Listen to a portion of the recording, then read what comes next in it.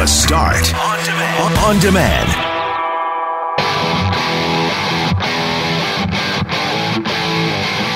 Skinner's no more at the Forks. Hal Anderson has learned that Skinner's did not have its lease renewed by the Forks because they're going in a different direction. So he is going to tell us what is happening there. Bombers in action tonight. Calgary Stampeders in town. The final regular season game for the Winnipeg Blue Bombers. Bob Irving joins us as Zach Collaros gets the call at QB. And we're also going to talk to quarterback Matt Nichols after he and his wife Allie made a $10,000 donation to the Children's Hospital Foundation. And Greg is heading to Regina this weekend for the Heritage Classic. We'll speak to Regina's mayor, Michael Fougere. I'm Brett McGarry, alongside Greg Mackling and Loren McNabb. We are Mackling, McGarry, and McNabb, and this is the Friday, October 25th podcast for The Start. Mackling, McGarry, and McNabb, and I'm hoping today is not going to be one of those days because it started as one of those days. I got to work, and I noticed the printer had the red light on, and we have all kinds of problems with our printers here in this building, all three radio stations, CJOB, Power 97, Peggy at 99.1, and I thought, day's off to a bad start there. Turns out it just needed paper, so I went and got paper, put it in the printer, no problem. It fired up, and away we go. And then I get to my desk, take my jacket off, I sit down, and I go to my pocket to pull out my phone, and I realize it's not in my pocket, so I check my other pockets. I stand up and I start giving a frisk myself. Where's the phone? And then I remembered it's in the bathroom in my apartment. Oh, that's a terrible feeling. And I was saying to you yesterday, got the kids all excited, drove into Winnipeg to get their Halloween costumes. Everyone's all pumped to pick things out, reaching my coat for the wallet. Oh, God. No wallet. Oh, man. Kids love it when you don't come through on promises. They really do. Bad things come in threes, and sometimes good things. Now I'm wondering, what am I going to forget? Well, some point today. Hopefully nothing. Thankfully, I was able to make it there and back. The good thing about traffic at this time of day, at that time was 4:10, is I made it to my Osborne Village apartment. And I live on the 16th floor, so it's kind of a process to get in and out of the building, and back in 20 minutes. That's crazy good. Yeah. So I was able to get there and back, no problem. Got my phone because I need it. It's like not just because, I feel untethered to the world without it, but I need it for work. Right. For all the crap that I do on Instagram and stuff. But not to mention, I think I know 3 or 4 numbers still. If you didn't have that same number, say 8 years ago, I started putting things into my phone. I don't know your number. I still remember my buddy's parents' number landline in East St. Paul. Yeah. Oh, now that's different, right? Because you had to know that number. Right. That's the only way you got in touch with them. I'll be at M&M and they'll ask for the phone number because I don't have the plastic card or whatever. And I go, boys, what's your mom's cell phone number? Because I don't know it. It's one button. I just go, hey, Siri. I don't even have to touch. Man. Oh, it just fired up. Yeah, she's recording me now. You make a good great. point. You're always teaching your kids your phone number so they can call you in an emergency or pass it along. And then what if you're having a heart attack and they're like, can I call someone for you? And you're like, are my kids here? Because I don't know the number. Yeah, anybody's number. I dated my ex-girlfriend, 1.5 years with her. I don't know 3 digits of her phone number. I just know the name. I know my phone number from when I was 17. You can call that. That's about it, right? Really? Well, I remember my grandparents' phone number from when I was a kid, but yeah, my own home phone number. We don't even have a home phone anymore, just like a lot of you don't. So I got the phone and I have updated our 680 CJOB Instagram story, and you can feel free to follow us on Instagram. One of the things I put there is that Greg and I are going to be carving pumpkins today. Well, a pumpkin. Hopefully just one attempt. Please, at just one. At 11 o'clock, they do their annual media pumpkin carving challenge. So we are very excited to participate. We're going to be representing Habitat for Humanity Manitoba, while our friends at Global Winnipeg will represent Silo Mission. And my initial thought was, because we did so well at the Smile Cookies. Well, that is true. For Tim Hortons. We were robbed of the hardware at that competition. Were you? Yes, you tried to bribe the girl. Yeah. You do what you got to do, McNabb. Well, it didn't work. No, it did not. I have never been good at carving pumpkins, so I fully expect. Like I just said, can we just throw the pumpkin on the ground and smash it, and then call it performance art? Yeah, I think you can. I'm kind of still tempted to do that. Create the look that comes with my pumpkins, where I leave them out for an eternity, and they eventually just rot. They're like into this living or blob. dying art in that case. Yeah. I remember we had a pumpkin out when I lived in my house on Boxwood Cove in St. Vital, and the pumpkin had been out, I guess, it was only a couple of days beyond Halloween, and it was slowly rotting, and then I got home, and it was like it was waiting to say goodbye, because as soon as I opened the gate, the pumpkin just kind of made, and you could hear it die. It made this like and then just melted in front of me. It was the saddest thing I think I've ever seen. It just wanted to say goodbye. Jack O'Lantern, rest in peace. So at 6:45, we're going to talk more about pumpkin carving fails. If you have pictures you want to send of jack-o'-lanterns that you've carved, feel free to text them, 204-780-6868. I feel like this is a thing that there's no middle ground for this. You either are like the bad carver who just does the 2 eyes and then in the mouth. Whoa. What's bad about that? Like the triangle I just mean thing? the original, like just the That's original. That's not bad. Or you're that guy, classic. like my neighbor, who it's art. There's like 4 different things carved in, and there's cats, and there's sketch faces, and there's like scary ones, and... One of my buddies, he participated in the media challenge a few years ago, and he carved a Barack lantern. Like Barack Obama? Yeah. And he brings like X-Acto knives. Yeah, no, there's tools for it. People get really into it. Yeah, it's insane. I just don't understand how people can do that. I just want to, like my instinct would be to just punch a hole into the pumpkin, just Brett smash. I can't even, I still hate that feeling of like you have to get your kids to do it and they don't want to do it and you're trying to scoop it out and the whole family's just like, like I want the pumpkin to come pre-scooped. Yes. Oh. Like a pre-scooped. We could... Isn't this idea? That's a great idea. For 10 days a year, you and I are going to get a scooper. But who's going to, pre-scooped. Who's going to do the scooping? Who's going to do the scooping? That's the only problem. Great idea. How are we going to execute? Business meeting this afternoon. Well, we always get interns from like Red River College and we could the make other them schools. scoop. Yeah. Perfect. Because we never have stuff for them to do because we're all too busy. So and I don't think we pay them either. So the business plan is really coming together. How is this helping them with their journalism degree? That's not the concern at this point in time. Okay. How do we get pre-scooped pumpkins out to the masses? How do we capitalize on this? I love it.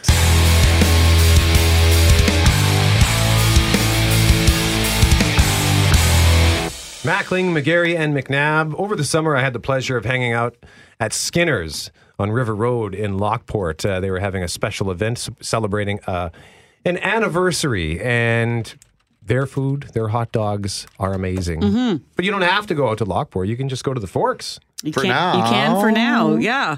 We're working on a story this morning that Hal Anderson has been talking with the owner of Skinner's for the past couple weeks now because it sounds like Skinner's is basically not going to be renewing its lease at the Forks, and not because it doesn't want to, but because, like a few other restaurants over the past year, it's been told by the Forks that the Forks is going in a, quote, different direction. And so we're going to bring in Hal later in the show to talk about what he's heard from Skinner's, and also an interview with the owner of Skinner's later this morning. But it's begging the question for some of us. I know the Forks has worked really hard and has done a tremendous job of changing the interior and the exterior. They've added the drinks option, the commons area, the beer on tap, which is wonderful. But is it going too high end? Is there a line for you when it comes to going down there? Because removing the option for hot dogs and fries doesn't sound like a big deal, except for sometimes you don't want to have the fancy steak or the different kind of cuisine that's being offered. You just want to grab a dog and sit outside and watch the boats go by. Well, I think it is a big deal if this is what is actually happening. I have kids. They eat very well. They like a variety of different foods, but sometimes you just want a hot dog, and you don't have to be a kid. You can be an adult and have that feeling as well. I commend the Forks. They've done incredible jobs. You listed all the things, Loren. I'm not going to relist them, but I think that this might be a line too far for a lot of people. I don't know if it'll deter people from going, but it might stop you from going there quite as often, and it might stop people with kids from going because the options are somewhat limited for younger people, plain and simple, people who are fussy eaters, people who like that kind of food. So you have Newburger there, Simon's, is it Simon's or Simone's? I'm not sure. The steak But you place? have the steak place, you got Taste of Sri Lanka, you got the Bindi's Caribbean Delights, you got the Old Spaghetti Factory is a more of a sit-down restaurant if you want to. Like there's also ERA Bistro, Greek and Italian. Like there's lots of great choices, and I like that. I like eating at those places. But I was remarking that when I go there with my husband, the kids still want to grab the hot dog if we're grabbing a drink and something else. And for us, one of our sons has a nut allergy. And so for a lot of the things that are being offered at the different kiosks, it's just too stressful for us to try to navigate that. So the hot dog is like, boil that hot dog. He'll eat that. Like we're not stressed about the boiled hot dog. And so for me, it's now pulled the option off the table. Yeah, we've been hearing in the news this morning with Jeff Braun, Conservative leader Andrew Scheer is disappointed, but looking ahead after Monday's election resulted in a Liberal minority government. Here's Global's Jeff Smith. In an interview with Global's Ottawa Bureau Chief Mercedes Stephenson, Andrew Scheer admits things didn't go the way his party would have wanted. While the Tories won the popular vote, that only translated to 121 seats compared to the Liberals' 157. But it is difficult. It's always difficult to fall short of goals that we've set ourselves. And there's no one more disappointed than me in the results of the campaign, but there's no one more eager to get it right and to fix the issues that didn't work this time. Scheer also says Western premiers have a right to be upset with the equalization formula, but he notes it was the Liberals who locked in the formula without consultation. The full interview will air this Sunday on the West Block. Jeff Smith, Global News. And Mercedes Stephenson will hopefully join us later on this morning to talk about her sit-down interview with Andrew Scheer. The West Block, by the way, in case you don't know, airs at 11 a.m. on Sunday on Global Television. This is a big question I think that's going to linger out there is in terms of what happens next for him. Not for the party, but for Andrew Scheer. Are you a one-time opportunity and then you have to step aside if it didn't go the way you wanted, or does he stick around? Well, that was his suggestion at one point in the campaign, right? That it's sort of been tradition for the leader of the major party that lost to step aside as leader. Do you think, and this is a question for all of us around the table and for you listening at home or wherever you are, is there any chance that Andrew Scheer faces any sort of leadership review in this climate, in this minority government? I think it would be a difficult thing for the Conservative Party to contemplate, just because you never know when the government might fall and when you might have to get ready for an election. But does Scheer face any questions about his leadership and about his future as leader? I said the other day that I think he's a dud. I think he's kind of a snooze. So I don't know that that the Conservatives can win with him now. But as you pointed out, if like Richard Cloutier was predicting we'll be back at the polls in 18 months. Mm-hmm. So what do you pull the pin, get rid of the leader, and then you got to find a new one, and then you have to give them time to build some traction and gain some trust with the people or likability. That takes longer than 18 months. No question. Well, it's taken a long time for Andrew Scheer to get to this point since he became leader, for people to understand who he is and to get a genuine feeling about him. I mentioned the day after the election is Rona Ambrose kicking herself for not sticking around. A lot of people thought she would have been the ideal leader, but for personal reasons, she decided to step away. The other name that keeps getting bandied about and that you keep hearing about is Peter MacKay, the former defense minister. But after that, I think it's pretty thin in terms of Conservatives who have a recognizable face, name, and or voice across the country. And that's what it's going to take. I keep thinking about the conversation we had with Charles Adler Tuesday morning about the idea that the party needs some rebranding, it's not just about the leader, that there's a bigger issue at play here. And one of the questions Mercedes Stevens asked him in her interview that will air on the West Block is one that was asked repeatedly on the campaign trail, is about some of those core issues that many people from voting for Andrew Scheer, and that has to do with the fact that he's personally against abortion, even though he won't reopen it, and that he has never attended at an LGBTQ Pride Parade. And so he was asked again in this interview that will run Sunday about his thoughts on that. And he said, I won't march in parades, but I will ensure that our party is inclusive and open and that we fight for equality rights of all Canadians. And so I think that's still going to be a sticking point for that part of the would-be conservative supporters who are like, wait a minute, what? Like, why are we still towing the line, so to speak, on this? Go march in a parade. Like, I don't... Otherwise, he just gets asked that over and over and over again. Because it comes back to some of those core values that I think people have, and they say, well, how can you say you're going to be open and inclusive but not support people in a parade like this? I think that'll dog him till the day he dies. I don't think there's any question about that, but I'm of two minds on this, because do you prefer a leader who tells you where he stands and stands up, or at least keeps consistent his message about his position on something? Or would you be, if all of a sudden he says, yeah, you know what, I'm going to start attending these events, would you not be questioning the legitimacy and how honest he was doing that? Or is it just for political gain? I understand and I agree with 100% what you're saying on your point of view, but at the other side of it, the other side of the coin, I think it might be hypocritical for him to start doing so when he's clearly had zero intent of doing that for years and years.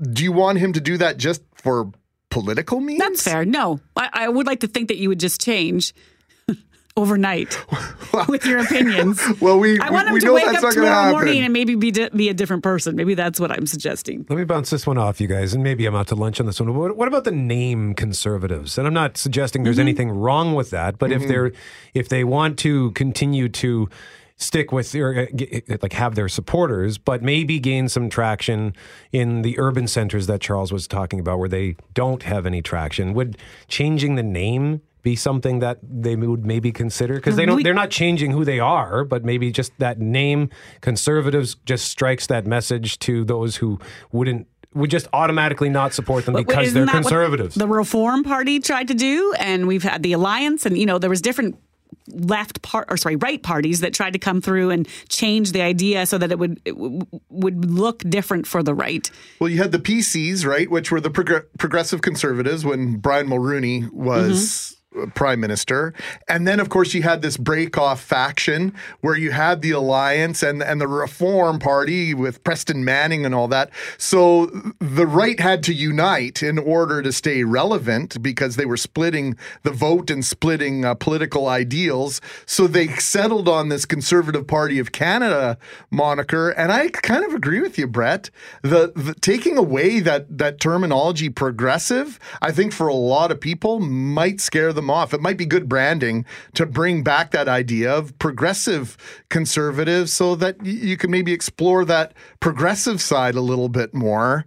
For those that are uncomfortable with the Liberal Party and the way they've gone, the chances of getting people to go from orange to blue, from NDP to conservative, are probably pretty slim. And there are a lot of people who live in the middle politically in Canada who right now, based on a lot of Justin Trudeau's decisions, politically and otherwise, feel like they don't have a home.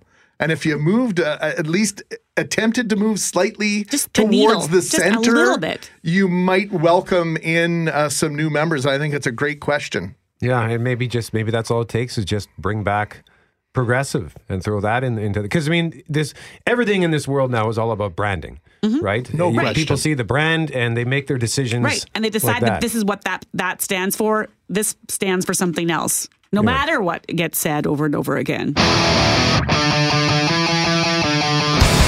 Talking pumpkins in a moment, but McNabb, we got an update from our buddy Art Snyder, right? Let's play this clip first, just to remind everybody who Art is in Grahamdale. I used to complain when the power was off for an hour or two, but I never dreamt how it would be for 13 days. What have you been doing to cope with it, Art? Well, I think it's going to be hooked up real shortly. And Art wasn't wrong. 88 years of wisdom there. We spoke to him yesterday at 8:45 about how they were eating Click for a few days and melting snow in pots and then bottled water, going to his son's place for showers. His daughter just texted us this morning to say the power is back on in Grahamdale. And even more wonderful for so many people in this province, I'm looking at the outage map now. Right now in Manitoba, just 20 customers without electricity at this moment. So 2 weeks after that storm hit, it looks like things are essentially back to normal for almost all of us. And sorry, I think I need to correct the name. Is it Art? I said Snyder. Snyder. It's Snyder. Okay, because I saw it labeled Snyder in one of the clips, and that's what stuck. That was my mistake committed yesterday. to my memory, so sorry about that, Mr. Sander. Art Sander, glad to hear you got your power back, and now I get to take a shower. Yeah, and we one more time need to give a shout out to the hydro crews who have given up so much to make sure that this turned around. Loren, were you saying that some of them are making their way home today, in fact? That's my understanding that most of the hydro workers who are up in Lunda are now on their way home. They've been there, I think, since 2 weeks ago Saturday, so that's a long haul for them. And I think the Portage guys came home earlier this week. On a positive note, Click sales have never been higher in Manitoba. Get your shares in Click today. Have you ever opened up your pantry and realized all the things you can't eat because you can't heat it up? Like, oh boy. They're easy to find. The dust is on the top of the can.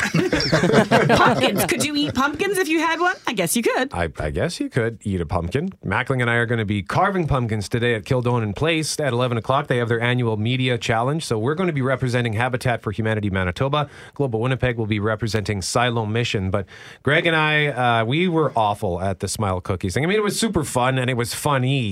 So I think ultimately that was the desired result.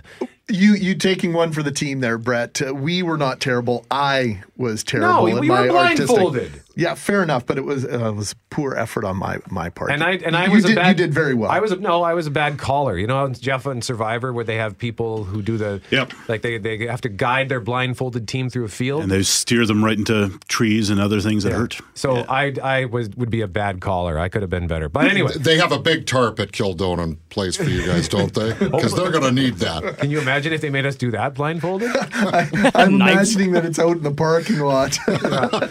So we're figuring that we're going to be bad at carving pumpkins because I have never been good at this stuff. So we thought we'd just quickly chat about carving pumpkins. Bron, your girlfriend has multiple children. Have you engaged in the pumpkin carving? No, they do it. I'm terrible at it, and I hate it. I don't. Shocker. I think I tried it maybe twice when I was a kid. Couldn't do it. Didn't like it. Never been artistic in the slightest. I don't like touching the greasy, grimy guts inside a pumpkin. I don't care for the taste of pumpkin. Get down to it, I don't even like the look of a pumpkin. So I'm pretty much be Halloween. October is hell for me. How about you, Kelly? Over the years we've carved our fair share of pumpkins. Some have turned out okay. Some have needed major dental surgery. But, you know, the fun part for us is we've tried this a couple times. We've roasted the pumpkin seeds, and they're quite tasty, Jeff. You might enjoy. I don't know. Do you like? Are they really worth the effort, though? Well, I've done it. It seems like a lot of work. It seems like a lot of work. No, I do it every year, and every year I'm just like, this is not a sunflower seed. Yeah, but put a little seasoning on it, though. I've tried all things. I'm going to bring you some. Yeah, no, thank you. Monday. No, that's okay. Leave them with your family. If they were really good and the seasoning was all that good, they would have pumpkin seed lollipops. They don't have those.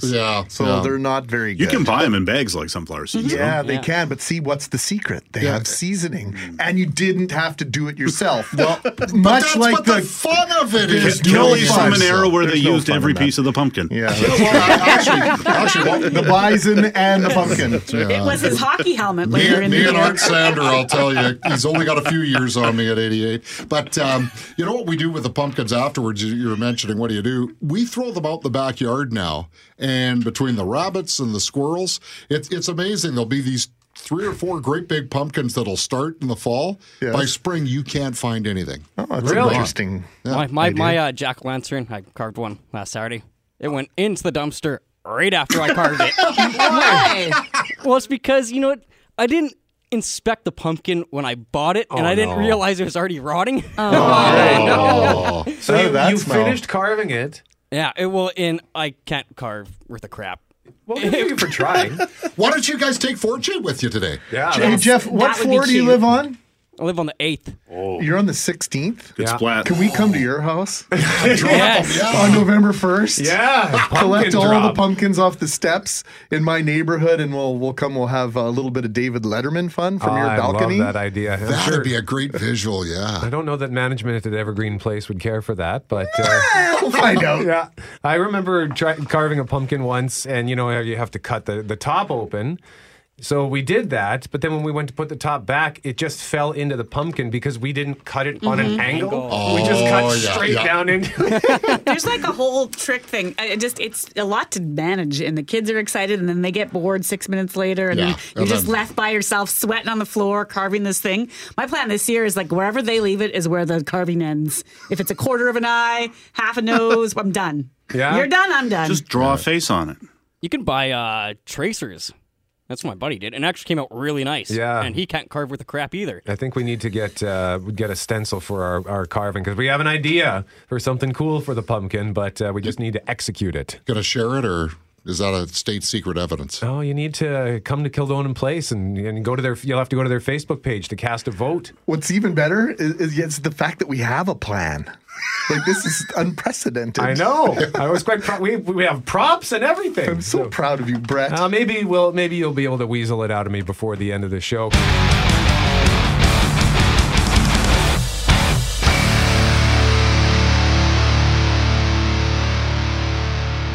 We start this hour with break-and-enters in St. James, car thefts, and smashed windows in St. Boniface and River Heights. I think it's fair to say no matter what neighborhood you call home in this city, the odds are you've either been hit by some sort of crime or maybe you know someone who has.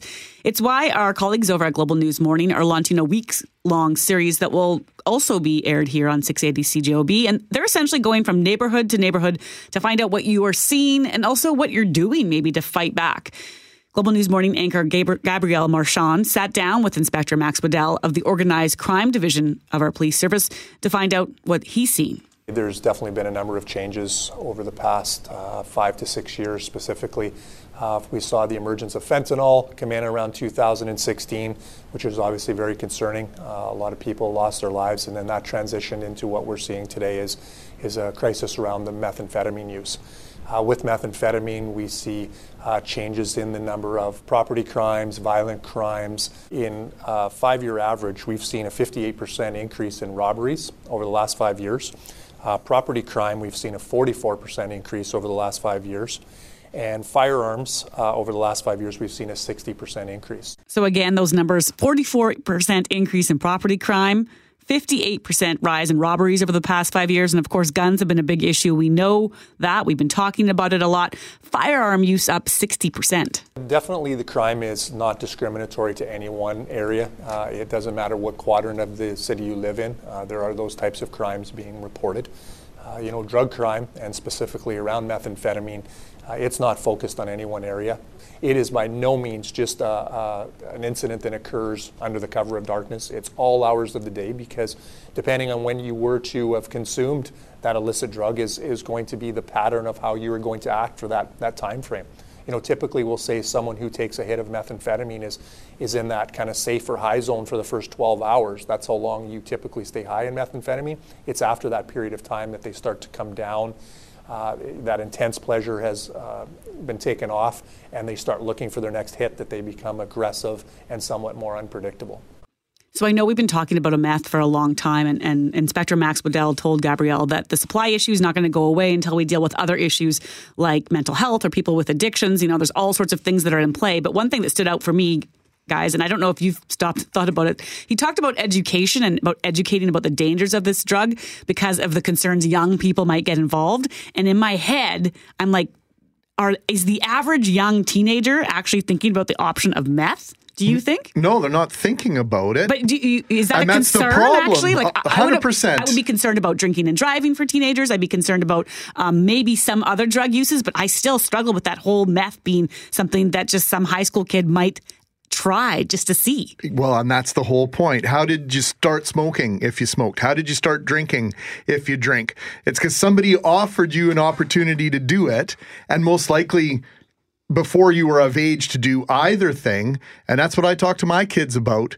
You guys are going to be offered all sorts of stuff along the way. Opportunities to do things that you might otherwise wouldn't do. You're going to be given opportunities to try things that you might otherwise not, because you're in a setting with other kids, people you think are your friends, and you're going to have the willpower to say no. And the difference between meth and a beer is the fact that if you talk to any of the experts is how addictive it is. And that's the difference, and that's the line that you have to warn your kids about. This is what he's saying. Here's Inspector Max Waddell We need again. to educate people how dangerous this drug is, especially our youth that are in those early adolescent years that are going to be experimenting with things that potentially you could, not always, but on certain occasions, and depending on the purity of methamphetamine, you could become addicted. The levels of dopamine that are released in a methamphetamine binge are astronomical. And if you were to compare them numerically from something that we all like to do is eat good food, that may rate at about 100 units of dopamine that's released. Well, when you take methamphetamine, it's in and around the 1,200 units of dopamine. So you can see how significant it is altering the body, it is altering the mind. And when you synthetically introduce dopamine to your brain, your body stops naturally producing it. So it's naturally going to want to consume more, and it's just that cycle of addictiveness that takes place at that point in time. So that's the cycle of addictiveness. That's the cycle for meth, which is clearly contributing to crime. There was part of me that wondered in the past few months, is this really all meth? Well, it's not all meth, but meth still is a huge part of the problem. So Global News Morning and CJOB will be airing some of the feedback from neighborhoods over the next 6 weeks. They're starting in St. James on Monday. And we all know, we've talked about this, citizens are trying to take back their neighborhoods now. So if you have an issue in your neighborhood, we'd love to hear from you. If you're doing something unique, like your citizens on patrol, maybe you have more lighting, you're trying to get in back lanes, you're trying to talk to people about how to protect their cars, keep them locked or unlocked to prevent things. What are you doing to fight back? And Inspector Waddell, he's talking about the supply isn't going anywhere. This isn't going to be a supply issue. They tried that in the war on drugs with cocaine and the United States going into different countries that were producing cocaine. That didn't work. The only thing that's going to work here is that the demand for this drug is going to have to disappear.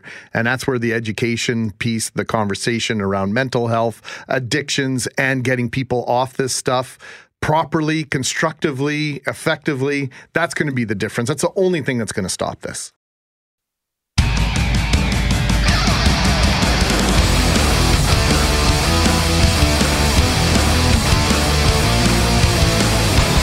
Bombers tonight. Okay, so we're going to do a little bit of a history lesson on Blue Bomber quarterbacks here. We're not going back to the Dieter Brock days. We're going to go back to 2014. And the Winnipeg Blue Bombers were searching for a starting quarterback to solidify a position which had featured, shall we say, a steadily revolving door of quarterbacks following the Blue Bombers' appearance in the 2011 Grey Cup with now quarterbacks coach Buck Pierce at the helm. I'm going to give you some names, okay? Alex Brink, Joey Elliott. No, not Joe Elliott, the lead singer of Def Leppard, although I suspect he might have been an option at some point along the way. Max Hall, Justin Goltz, and Brian Brom all made their way through Winnipeg and played quarterback for the Blue Bombers. Now, the Bombers set their sights on Henry Burris, who would ultimately lead the Red Blacks to a Grey Cup in 2016, and Zach Collaros, who chose the Hamilton Tiger Cats over the Blue Bombers. The Blue and Gold settled on Drew Willie, and almost 6 seasons of football later, Zach Collaros will start at quarterback for the Winnipeg Blue Bombers. The voice of the Blue Bombers, Bob Irving, joins us now. Good morning, Bob. Good morning, everybody. Are you looking forward to finally seeing Zach Collaros direct a Blue Bombers offense? Well, yeah, I think I would rather it have been 4 or 5 years ago when they first tried to get him, Greg. That would have worked out better. But yeah, he's going to start tonight against Calgary. And, you know, just a few years ago, he was one of the better quarterbacks in the league, if not among the very best. And he's been derailed by injuries and all sorts of things. But now he's a Blue Bomber. He's been here a couple of weeks, and they're going to throw him into the fire tonight and see what he can do. You forgot one quarterback in that rundown, Robert Marv. Remember the young guy with the big arm? Yes, right? Robert Marv, I do. Now, wasn't he here at the same time as Willie, which is why I sort of kept him off the list, but yeah. I could have been wrong. No, I was somewhere around that time. And then Dan Lefevre was another one who passed through here. And Kevin Glenn was here for a little while in 2016. So there's been quite a list of them since Buck Pierce led them to that Grey Cup in 2011. Now, I know these guys practice and they stay fit, but when's the last time Collaros was in a game? Well, the first game of this season for Saskatchewan, Loren, and he played, I think it was his third play, where he got the cheap shot from Simone Lawrence and has been sidelined ever since, although he's been cleared to play for a number of weeks now. He just never got a chance in Toronto. And, the Bombers acquired him, and he's been practicing here. Now, he's had 5 practices with the Bombers, so it's not like he's overly familiar with their playbook, but he's a smart guy, and they feel he's picked it up enough to play. But it's been a long time since he played. And, again, he was supposed to play in last year's West semifinal against the Bombers, but he was a late scratch because of an injury. And so he's had some tough luck and very frustrating days trying to get on the field again. How long is it going to take for Streveler to heal up? Well, he'll be ready by the playoff game. The Bombers play their final game tonight, then they have a bye, and they don't play again until the 10th of November, which is the semifinal game. So he'll be ready to go by then. Now, the fact that Collaros is starting tonight raises an interesting scenario. What if he goes out and plays great and leads them to victory? Then do you go back to him in the semifinal game, or do you play Streveler? So we'll see. Tonight's performance will have something to do with that. I would say right now, Mike O'Shea would be leaning toward playing Streveler in the playoff game, but I think Collaros could maybe change that thinking if he's really good tonight. So the playoff game, the location has not been determined officially, but the chances of that West semifinal being in Winnipeg, there's 2 chances, slim and none. Slim is still in the running though, right, Bob? Yeah, I think those are the 2 chances that they have. They'd have to win tonight and then hope that Calgary loses in BC in their final game, and that would seem quite unlikely. I think if Mike Riley was playing for the Lions, you'd give them a chance to win that game, but without him, I don't think that's a very good possibility. But, if you're the Bombers, you can't look at it that way. You've got to think, hey, let's win tonight and then see what happens in that game in BC, because if there was an upset, then Winnipeg would get a home playoff game. So the chances aren't great, but they're still there, and as long as they're there, it's like anything in sport, you've got to cling to them, right? The first, I think, is at 15,000 fans qualify for the Andrew Harris bobblehead tonight if they make it to the stadium, and he's chasing his 3rd rushing title. Yes, he is, and I got a chance to see one of those bobbleheads yesterday. I'm a bobblehead fan, by the way. I think they're great. Is that a thing? And well, I don't know. I don't know what that is exactly. But they look terrific, and the fans who get them tonight are really going to, I think, cherish them. They're fantastic, and as you said, Loren, the first 15,000 to get one, and then if Andrew has even an average night tonight, I think he's going to win that 3rd straight rushing title, which has not been done very often in the history of the CFL. Pre-game starts when, Bob? Starts at 5:30, and I'll have an interview with Zach Collaros that I think people will find very interesting, because I asked him directly about all the injuries he's had and whether or not he should listen to folks who say don't ever play again. And he very politely, as you heard on one of Kelly Moore's sportscasts today, says, look, folks, don't be doctors. I've consulted the best doctors in the world, and they have told me I'm good to go. So I think you'll find his comments on that interesting tonight. Bob Irving joining us live on CJOB. Thank you very much, sir. Okay, folks. Mackling, McGarry, and McNabb. We've been talking a lot about the Bombers because they're playing tonight. Calgary Stampeders at IG Field. Sorry, Greg just did something funny with his hands. And when you do that, you just you completely throw me off. What's with the jazz hands? What are you trying to say? I was trying to get Loren's attention because I'd like her to read the introduction. Sure. Okay, then let her rip. Go ahead. Winnipeg Blue Bombers quarterback Matt Nichols and his wife Allie have donated $10,000 to the Children's Hospital Foundation to help fund the purchase of new Cinema Vision goggles. With that donation, the hospital has now raised $60,781, or basically the $75,000 needed to purchase the new goggles. They come complete with headphones that shut out the MRR machine noise, which allows the kid to watch the DVD of their choice while in the machine. And as we were saying yesterday, without those goggles, it's kind of a scary situation for kids. They can get upset due to claustrophobia. Some have to be sedated due to anxiety. But because of the goggles, they no longer have to experience that. Matt Nichols is joining us now this morning. And Matt, first of all, good morning. Thanks for doing this. Hey, good morning. Thanks for having me. Well, this is quite the story. You and your wife, Allie, have become such a big part of this community, and what a way to put your stamp on this. How did you become aware of this need, and is there more of a personal story to this, Matt? Yeah, a little bit. I mean, I've been doing hospital visits to Children's Hospital. Started in Edmonton, and there's always had a powerful impact on me, especially after I had kids of my own. And so it's something that my wife and I have always been drawn towards, and a lot of sympathy for families and kids that have to go through a lot of things they go through. And then honestly, we were just kind of looking at the website, and initially there was another campaign for an imaging machine to help kids not have to have as many colonoscopies. And there was an article or a story about a kid that had Crohn's disease, which is what my father-in-law died from. And so that was something that was kind of powerful for us. And then found out that project had kind of been fully funded, and then the cinema goggles were kind of their next project. And really it's just trying to help any way possible. And like I said, I mean, it's just one of those things where every time I go and do a visit to those hospitals to see how tough those kids are, it's we're happy to help out in any way that we can.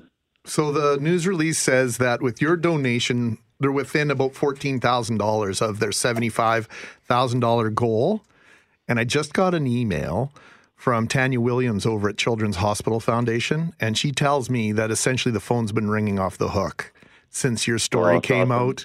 And, well, this is a little bit of a spoiler alert for our listeners, but they might have an announcement as early as Monday that they've achieved their goal. So, Matt Nichols, this is you're doing powerful stuff in the community, and bravo to you and Allie. This is great. Oh, it's awesome to hear. It's like I said, a really cool thing. It was an amazing experience for me the other day. We had Aiden, one of the kids that's a direct recipient and frequent user of the goggles, and just hearing him talk about how he does MRIs a few times a month, and he's in there for over 2.5 hours per MRI. And so it's not your average. For me, you get an MRI for football injuries, 20 minutes, and it feels like 2 hours. To be in there for 2.5 hours. Hear about kids having to be sedated and all those things to get those imaging done. These sounds like not a maybe it wouldn't sound like a super important thing to be able to watch a movie while you're getting an MRI, but for kids that have to do that often and for that length of time, I mean, it really makes a difference. It was great to hear from a kid that really loves having those available for him for the amount of time he spends in there. Matt, you say being in an MRI for 20 minutes is like 2 hours. What's it like being inside an MRI? Super loud. All you can do is kind of have your own thoughts, and very uncomfortable. I mean, especially if you have to go in head first, you're basically in a tunnel that's tightly closed in over you. It's super loud, kind of pounding noises that will run for 5 minutes and kind of shut off for 3 minutes, so you feel like maybe it's over, and then it starts up again. And it's just one of those. It's just not a very comfortable thing or enjoyable experience, and that's I can imagine being a little kid having to do that. Like I said, for a couple hours at a time would be very difficult to do. Well, as you said, it might not seem like a big thing, but it is a very big thing for these kids to help them through that process. And it's a great thing you're doing. And you're also continuing your work on the sidelines with the Winnipeg Blue Bombers as we head into tonight's game with Zach Collaros at QB. What's your advice to him as he moves in? It's a unique position for him to be in. Yeah, I mean, super excited for him. He's a great guy. He's come in and fit in great with our QB group. And, I think that, he's been through his fair share of ups and downs in his career. And, he has an opportunity to come and help this team win football games. And so, I don't think I have to give him much advice. He's been there, done that. And, really for me, it's just helping him,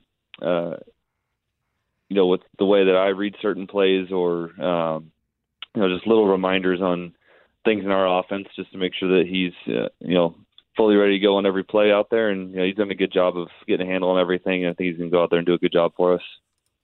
Matt, we appreciate everything you do on and off the field. It's great to get some time with you.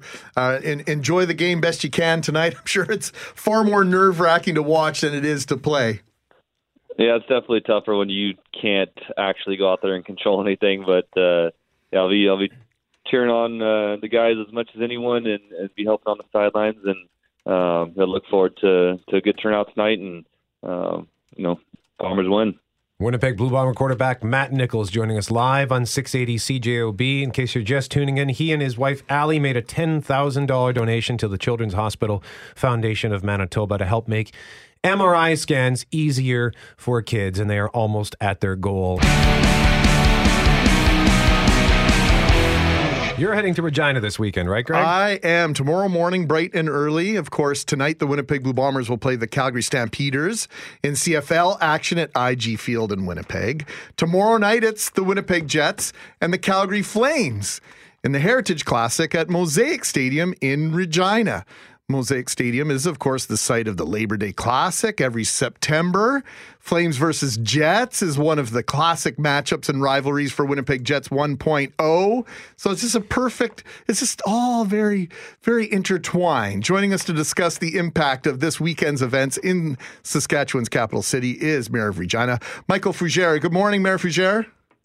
Good morning. Thanks for taking some time with us. I know it's a pretty busy time for you, so I can't wait to get to Regina. But what's going on there? This is a celebration of hockey. A lot of people consider Saskatchewan, Manitoba, but the capital of hockey in Canada. Well, we have a lot of festivities happening. It's Hockey Week here, and of course, we have a pancake breakfast this morning, lots of activities happening. But the big game tomorrow is going to be fantastic. It's the first time there's been an NHL outdoor game in a non-NHL city, so we're very proud of that, and we're very happy they selected the Mosaic Stadium for this one. And two great teams, Winnipeg and Calgary, are going to play, and it's a game for keeps. It's not an exhibition game. It's a real game that matters in the standings, so we're really excited about this. This is fantastic. What is it going to be weird though? I mean, you're obviously our rivals in the CFL, so will it be weird seeing a whole bunch of Winnipeg Jets jerseys roaming through Regina? Well, they're allowed to roam through there. There's no problem. It's all good for them. They can do that. We want to see a good rivalry, a good game. It's one thing for NHL, different for CFL, of course, to be serious for a moment. There's lots of Winnipeg Jets fans in Saskatchewan and in Regina, and same with Calgary too. So we expect that we're going to have a crowd about 50-50. Well, I can't wait. It's going to be spectacular. And just a couple things housekeeping-wise. Thank you so much for sending those crews that you did our way to help in the cleanup of the storm from a couple of weeks ago. My understanding is that we've processed over 170,000 tons of tree branches, tree limbs, etc., at our Brady Road landfill. So just a monster job. So thank you for sending your crews. And I do want to send apologies your way for continually taking shots at Regina and Saskatchewan on the air. And I've said it out loud, Mayor Fougere, it's more out of jealousy because Saskatchewan is doing some pretty spectacular things these days. And one of them is Mosaic Stadium. I just cannot wait to see it. It's a beautiful stadium. We're very proud of it. But with respect to helping out Winnipeg, we do this, no questions asked. When something happens like this, and we know the impact, and I talked to Mayor Bowman, that 10 to 15% of your tree canopy was destroyed or injured, and there's a lot of need for help, and we are more than happy to help out, and it's what we do for neighbors. But then begs the question now, and I want to thank you too, but it's what we do for neighbors in the hard times. In a fun time like tomorrow, who are you cheering for? I knew this was going to come up. So I do sincerely thank you for sending your crews to help with the trees, but let's cut to the chase. Who are you cheering for tomorrow? Well, I'm cheering for a good game. I have family in both Calgary and in Winnipeg, and I used to live in Winnipeg before I moved to Regina, and I used to work for the city of Winnipeg. So I have deep roots in Winnipeg, and I like the Jets a lot.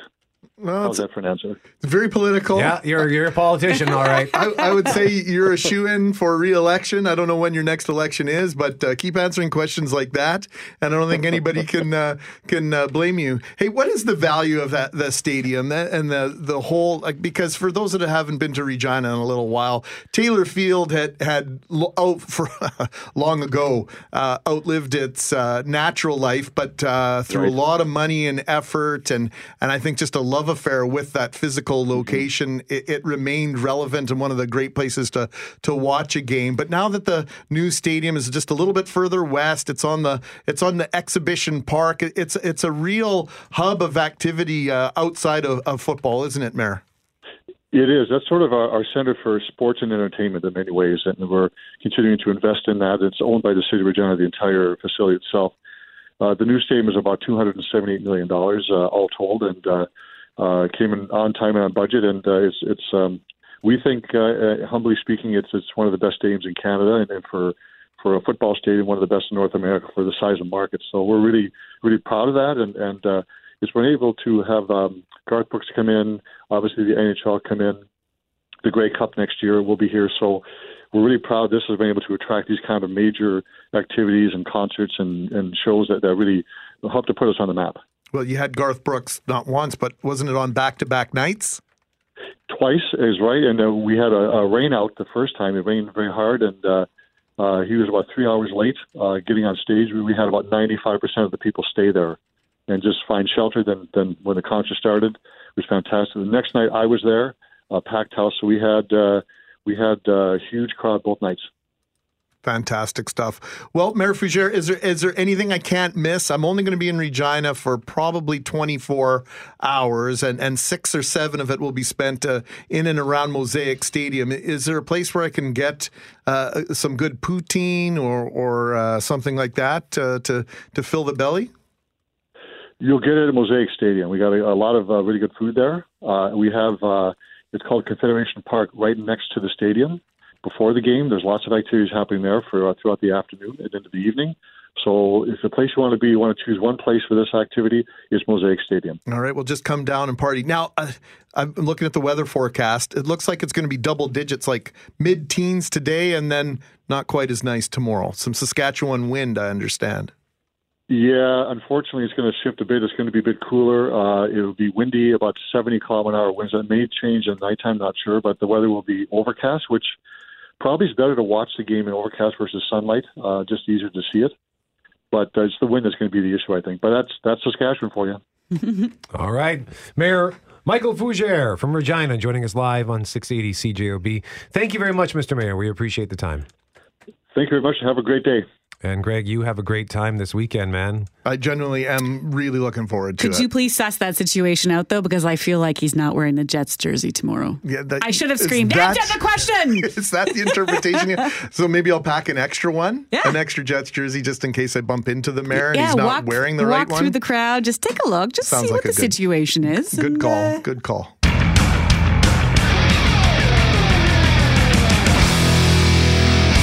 In the meantime, we're rejoined by Hal Anderson. We spoke to him at 8:37, and he said he was on his way out to talk to Al from Skinner's, and he has spoken to him. Hal, how'd it go? Well, Al Thompson, owner of Skinner's, the 2 locations in Lockport, but we're talking about the location at the Forks. I thought they were going to go till the end of the month. Al just told me that Sunday will be their last day, so that will be your got to get a Skinner's hot dog at the Forks this weekend, or that's it. For more than 3 decades now, Skinner's has been selling its iconic hot dogs at the Forks since the very beginning of the Forks, in fact. But on Sunday, as I said, the last dog will be consumed where the Red and Assiniboine Rivers meet. This is Skinner's owner, Al Thompson. It's an automatic. We just kind of renew our lease, and we, whatever has to be changed, and we carry on. And that's been going on over 30 years. And all of a sudden this year, they decided that we had to apply for our place, which is kind of unusual, and present a business plan, the whole thing. When they've seen us for 30 years, I don't know why they needed that, but we did, and and apparently someone beat us out. So it was almost like an application process, and somebody, I guess, had a better application. I guess so. I mean, that's really surprising to me. So that's new to me. I did not know that until I just talked to Al, that there was almost like an application process. Obviously, somebody came up with a better idea or whatever.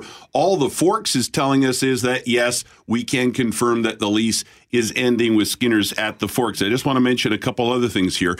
Al said, I expected a rent increase, not a problem. We're doing good business. It's good for everybody. Good for Skinner's, good for the Forks. Wasn't given the opportunity to pay more rent because the lease was not renewed. As I mentioned, still open in Lockport, so he wants everybody to know they're still out there, 2 spots.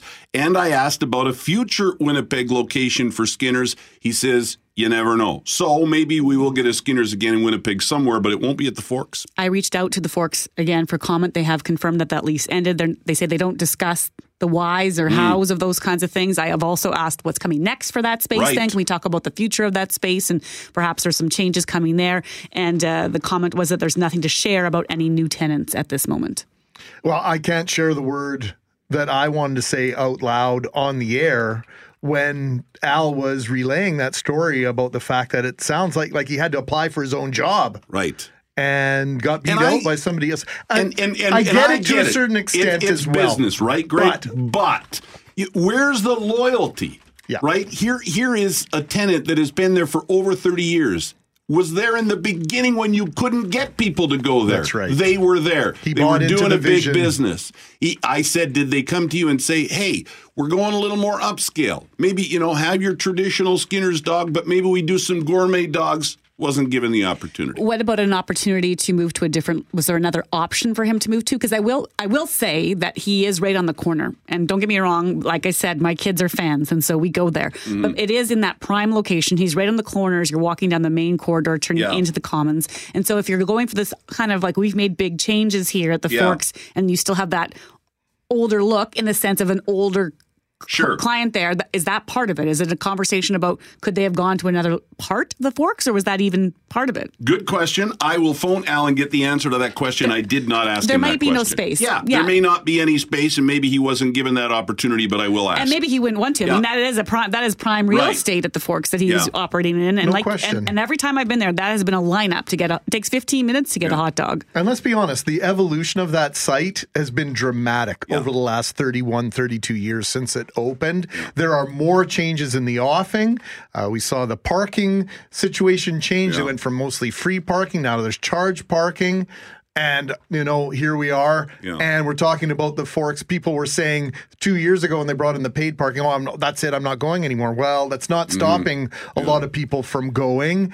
And so this is the next step in the evolution. And I'm not someone that says, I like things the way they were for the sake of saying it. I think sometimes, though, you have to pay homage to your history. Yeah. And this one is rubbing me the wrong way. It's rubbing me the wrong way too, Greg. I hear you. And I talked, and you'll hear more on Courier's show from the conversation with Al, and on my show, the whole interview. But I asked him about, hey, things are changing there. And he goes, listen, you change things when they're not working. They're working. They're working for him, and they're working for the Forks with Skinner's there. And so again, where was he in terms of, he's one of their top businesses in terms of bringing in the customers, according to Al? Yeah, he says he feels like he was, if not the busiest food vendor there, one of the busiest. So, we've been there. We've seen the lineups at Skinner's, right? They get all I don't think he mentioned that in this clip, but he even talked about when the school groups come, when the buses pull up. I mean, he's got all the business. Where are they going to go now? Well, and I know my kids have done that school trip, and they get their $15 or whatever to spend. And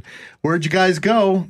2 out of 3 of them, they went to Skinner's. And it's iconic. Right. It's not McDonald's. This is Winnipeg. And somebody said, it's Lockport. It's been in Winnipeg at the Forks for over 30 years. It's Winnipeg, too. Winnipeg now. If you want, we'll change it. We'll say Manitoba, but it's Manitoba. All right, Hal Anderson. We'll have more with Jeff Courier and more, the full story on his show between 1 and 4 o'clock. Oh, Fergie's Fish and Chips, by the way, one of our listeners says they've been open in St. Vital for a while, maybe 2 years. It's Pola Park where they're opening, and maybe open now. So if you want to go for fish and chips before we go to Kildonan Place for the pumpkin carving, we can run over there. We won't have time for that. Eat the pumpkin stuff. That's the whole point. Make time. Hey, thanks for listening to the Start Podcast. We are available on Apple Podcast, Google Podcast, wherever you find your favorite podcasts. Subscribe now and never miss an episode. And if you like what you hear, rate the show, tell us what you think. And hey, even tell a friend about the podcast. Be sure to follow us on Twitter and Instagram. Greg is at GMACWPG. That's GMACK WPG. I am at Brett McGarry, BRETTMEGARRY. And Loren on Twitter is at McNabb on Global and on Instagram at McNabb on CJOB. Talk soon.